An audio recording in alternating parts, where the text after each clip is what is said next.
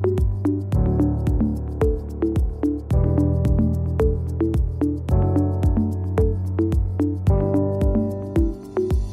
to High China Conviction, a podcast to help you better understand Chinese financial markets. Host Ernie Diaz has been working and living in China for nearly 20 years, helping global investors explore the new frontiers of China investing. Please note this podcast is for informational purposes only. It does not constitute a solicitation, recommendation, endorsement, or offer to buy or sell any securities or other financial products. None of the information here should be considered investment, financial, or tax advice. Now here is our host, Ernie Diaz. Hello and welcome to the inaugural episode of High China Conviction. Today we will be talking about active versus passive investing in China A-shares. Joining me is Chi Wang from Megatrust Investments, a Chinese fund manager specializing in A-shares. Chi is also the author of the financial newsletter Daily Reflection on China. Chi, I want to let people know why you're our first choice for talking about the subject. Sure, go ahead. Your bio has a lot of big names in it. Goldman Sachs, UBS, you've worked in New York, Hong Kong, and Shanghai. But to me, it's your experience with the MSCI that makes you the perfect person to talk about this active-passive debate on China. Yeah, maybe not perfect, but I do have some experience with a bit of everything. For the most part of my career, I have been doing active investments or stock picking, if you will. But like you said, at MSCI, I was the head of China Index Research. That's pure passive. And over there, I was also in charge of the research for China A-share index inclusion. Right. You have a great deal of experience in both active and passive investing. So what do you think? Does passive actually and eventually beat active? Well, this is a good question, but the answer isn't always straightforward. Before we start, let me just get some terms correct. Your question is specifically on China A-shares. So for the listeners out there, A-share refers to the domestic stock market in China traded on either the Shanghai or Shenzhen Stock Exchange, priced in RMB. And this is now the second largest stock market in the world with a total market cap of around 14 trillion US dollars. Right. And let me note for listeners, Chi Wang, that 14 trillion is more than 2 times the Japanese stock market cap.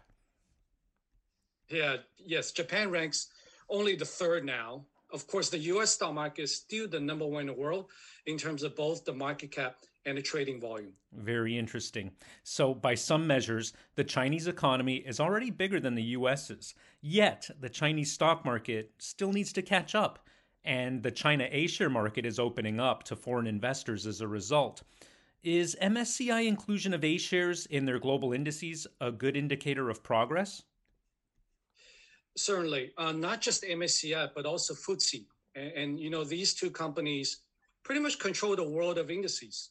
The global index inclusion suggests the China A-share market is open for business. And I think institutional investors need to prepare for this change and think about what it really means to their global asset allocation. This is also why I think our discussion today on active versus passive for China A-shares is relevant and timely. Are there any good reasons why active investing in China might be a more attractive proposition in Chinese markets than American? Certainly. But before we dive into that, you know, the word passive today also has taken on some new meanings. Traditionally, passive investing means replicating a market cap weighted index. All indices are market cap weighted, right? No. Today, there are also alternative weighting or smart beta indices based on different methodologies. And replicating these indices will be semi-passive, not exactly active or passive in my view. Okay, let's just stick to the traditional definitions of passive versus active investing for our purposes today, shall we? Yeah, just to make things simple. And we can always get into the smart beta or factor investing side in a different episode. Fine, let's table those for later. And back to our discussion, this traditional passive investing certainly has its merits. It's not by accident that passive funds now account for over 40% of the US market, up from 20% a decade ago. Right. Index funds and ETFs, they've been very successful in the US. Yeah, but we can really easily extrapolate this phenomenon to China A shares. People look at the rise of passives in the US and think, oh, it must work well in China. I'll say, wait a minute, let's not rush into conclusions here. The US stock market and the China A share are very different markets. How so? For one thing, the China A share market is multiple times more volatile than the US. So for example, if you look at the last 10 years, from 2011 to 2021, the CSI 300 index, that's the A share index, had an annualized volatility of 23%, compared to S&P 500, which had only a volatility of 17%. And during the same period, the CSI 300 index had a maximum drawdown of 47%, that's nearly 50%, while S&P 500 had a drawdown of just 34%. You know, the 23% is lower than I expected, but a 47% drawdown in the China A-share index. That's just scary. A real roller coaster ride, eh? Yeah, roller coaster ride. And that doesn't even include the 2008 global financial crisis when the A-share index had a drawdown of 72%. Pretty scary. And it's not just the index drawdown that's a problem. The recovery of China A shares was also slow in history. So again, using the same 10-year period I mentioned, it took the A share index 5 years to recover to the previous peak once it hit the bottom. And for S&P 500, the recovery was just 5 months, pretty fast. I see your point now. So if you picked the wrong time and bought the A-share index at the peak, not only did you lose your shirt, you also stayed underwater for several years. So yeah, that means significant timing risk. Significant timing risk. The high volatility means high timing risk. It's great if you can time the market, and it's terrible if you cannot. And to be honest with you, Ernie, I've been in a market for 25 years, and I still don't know how to time this China Asia market. We are stock pickers. We're just not market timers. Okay. Well, Chi, you just showed us the risks of indexing or passive investing in China A shares. What about the returns? Do the historical returns justify the risks in passive investing? Well, let me show you the numbers and you can decide whether it's worthwhile for the passive investing. So during the same 10 years, from 2011 to 2021, the CSI 300 index, again, offered an annualized return of just 7.7%, while S&P 500 gave us a return of 14% annually. That's nearly double. And just to recap, the China Asia index is 35% more volatile than the US market, but the return is only half of that in the US over the last 10 years. So just for the record, so our listeners have it straight, you're sure about those numbers, right? It's not the other way around? I mean, I thought China had the world's highest economic growth during that period you're talking about. Yeah, it's ironic, isn't it? China had the world's highest GDP growth rate, but one of the worst stock market returns or indices. Very low equity beta, actually. Why is that, Chi? Good question. It's a Nobel Prize question. I think whoever get that right will probably deserve the Nobel Prize of economics. We have a few possible explanations here, and one of them involves the index construction in China A shares. Oh, well, you led MSCI index research for China, Chi, so please explain. And then I'll submit your transcript for Nobel consideration right afterwards. Yeah, I will split the money with you if I win a Nobel Prize. Nice. So for one thing, the China Asia index just had a ton of state-owned companies and cyclical stocks. And these stocks tend to go up and down with the economic cycle and don't really generate much return over time. And we can go on for another hour on the China index construction and its pros and cons, but let's just save the discussion for a different day. That's why the low beta. But I have to ask, are we cherry picking here, Chi? what you just described lead to a different conclusion if we change the time frame, is what I mean. Not so much. Nothing significantly different. If you pick any period for long-term investing, assume that your readers are long-term investors. So say anything 7 years or longer, you will likely get the same conclusion. The issue is not the time frame, but like I said, the index construction itself. And you can do the analysis yourself to pretty much reach at the same or similar conclusions. And that similar conclusion is, for the record? Historically, passive investing in China A shares means high volatility, extreme drawdowns, long time to recovery, and pretty low returns. High volatility. Seems like a great market for traders and market timers. Indexing, though, may not be so good for long-term investors who are seeking steady returns, right? Exactly. Okay. So let's cover some other China A-share market factors, please, that are relevant to the passive-active debate. Yeah, one more thing I want to mention is the market efficiency. The U.S. market is more efficient, and the China A-share market is less so. Actually, not efficient at all. Do you agree? Developed markets in general are more efficient than emerging ones, but in the case of China A-shares, the common wisdom holds that its inefficiency comes from the large number of retail investors, right? Absolutely. There are actually an estimated 200 million retail investors in China A shares, and they control anywhere from 80 to 90% of the market trading. Now, remember I said the volatility was 23% in the last 10 years. If you go back further, the A share volatility is even higher, something like 30 to 40%. And the retail investors really drive much of the volatility here. Okay, so what does that have to do with passive versus active investing, our topic today? Well, I think part of the reason that passive investing took off in the US is because active managers failed to deliver their promises. The so-called alpha is just not there or not high enough to justify the cost. Remember the Warren Buffett bet with the hedge fund manager on beating the S&P 500 index? That's that $1 million bet that Warren Buffett made with some back in 2008 on whether hedge fund managers can beat the S&P 500? Yes. Warren Buffett eventually won that bet 10 years later. Well, being the world's richest man, you really use that $1 million.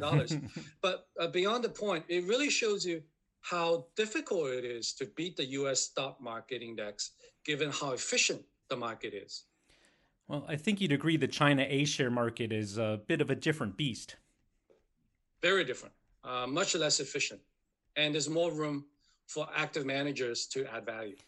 Let me guess then. In China A-shares, one way to add value or generate alpha is by countering the 200 million retail investors, going against the crowd, so to speak. Yeah, you can say that. The retail investors often buy high and sell low, the so-called negative gamma trading. As active managers, we like to do the opposite, actually. The opposite would be nice. Buying low, sell high. Isn't that what smart investors should do anyway? Sure. Some people ask what we think of the inefficiency, the inconvenience, the volatility, and the fiasco caused by the retail investors in China. Our answer is we love it. Mm-hmm. Even though the market is challenging, at least there's room for active managers like us to make a difference. Not all active managers, though. Not all managers. This is where people also get confused. The market inefficiency just means there's fish in the water. The more inefficiency there is, the more fish there is to catch. But whether you can catch the fish really depends on your skill. The fisherman's skill, or in this case, the active manager's skill, right? Yes. Okay, I see your point, Chi. There's just not enough inefficiency in the U.S. market for active managers to exploit. So therefore, the average active manager's performance tends to be disappointing, right? And that's why passive investing has kind of taken over. However, in China A-shares, it's the opposite. Yes, the empirical evidence shows that the room for alpha generation in China A-share is huge. So why choose passive investing if active investing can potentially give you better results? Agreed. But whether you can capture that alpha is also subject to the manager's skill. Yeah, of course. And our research shows that the Chinese active managers in general can capture a lot of alpha in any given quarter or a given year. The key is whether they can do this year after year consistently over the long term. You're talking about long-term sustainable alpha generation. Yeah, that's a real skill to have and something you should pay for. Okay. So what do you think? How can one generate alpha consistently in China A shares? What's the secret? Not one secret, and I'm not sure how much time we got left, but let me just touch on a couple points. First, from a top-down angle, it's important to understand the policy, right? So last year we had a series of these regulatory events regarding the internet sector, and it really caught the global investors by surprise. A good active manager in China should be able to fully understand and manage this regulatory risk. Ideally, someone on the ground in China, closer to the information sources. And the second point is on the corporate governance. And this is the bottom-up angle. Governance is the determining factor for our stock selection process, more important than the so-called traditional fundamentals. This is because almost all China A-share companies have one controlling shareholder. So it's very important to understand and analyze the governance aspect of the company and know what the controlling shareholders want out of the listed company. Corporate governance is really a critical issue for long-term investors like us. I see. So whether it's policy or governance, it involves, what would you call it, people risk. One is the government and the other is company management. Listen, we'll have to stop here, Qi, but thanks so much for your insight. And before we wrap up, I want to tell listeners about your China financial newsletter. It's called Daily Reflection on China at chinastocks.substack.com, the place to be. You can also Google it to find the website. The newsletter provides local news and insights on China markets and breaks the information barrier for global investors. So, Thanks, listeners, Ernie. thank you. Let's quickly, let me make sure we've got this, Qi. Let's recap what we talked about today. We learned that China A-share market is already the world's second biggest market. It's increasingly open to foreign investors. The inclusion of A-shares in MSCI and FTSE indices is a game changer. And that's why this passive versus active discussion is highly relevant to global investors today. So China A-shares, a unique market. We can't easily extrapolate the rise of passive investing here. As you said, historically, A-share market indices like the CSI 300 have had high volatility, large drawdowns, low returns. Buying and holding the index tends to generate disappointing results based on the historical dates you gave. So passive investing is only good if you can time the market and maybe not suitable for long-term investing, as you mentioned. So the A-share market's also not efficient due to the dominance of retail investors. And this inefficiency means more room for active managers to add value, I guess you could say. And this is one reason why active investing may make sense. So I guess you'd agree the key is not just to generate alpha in 1 year, but to do so consistently, year after year. Yeah, there's a lot of good key takeaways there. And the key factors really to the long-term sustainable alpha generation, in our view, will be number one, understanding the top-down policy risk, and number two, to analyze the corporate governance in order to pick stocks. Qi, thanks again for the lowdown on active versus passive investing in China's A-shares. I'm really looking forward to our next conversation. Great. Thanks, everyone, for joining us on High China Conviction.